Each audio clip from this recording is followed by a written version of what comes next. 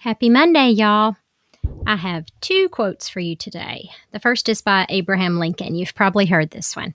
Most folks are about as happy as they make up their minds to be. And I tell this to my kids all the time. You know, if you wake up and you're in a horrible mood and you say, Sundays are awful, then it will be. Or if you say, it's raining, it's going to be a terrible day, then it most likely will be. The other quote is by Albert Einstein. There are only two ways to live your life. One is as though nothing is a miracle. The other is as though everything is a miracle.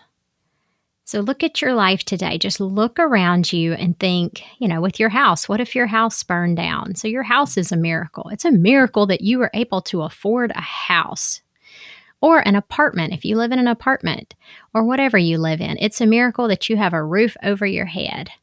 It's a miracle that you get to drive to work. It's a miracle that you have somebody in your life who cares about you.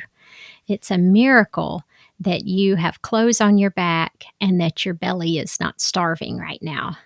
So look at everything today in your life as a miracle. And I know every day is not going to be all sunshine and roses. Terrible things happen.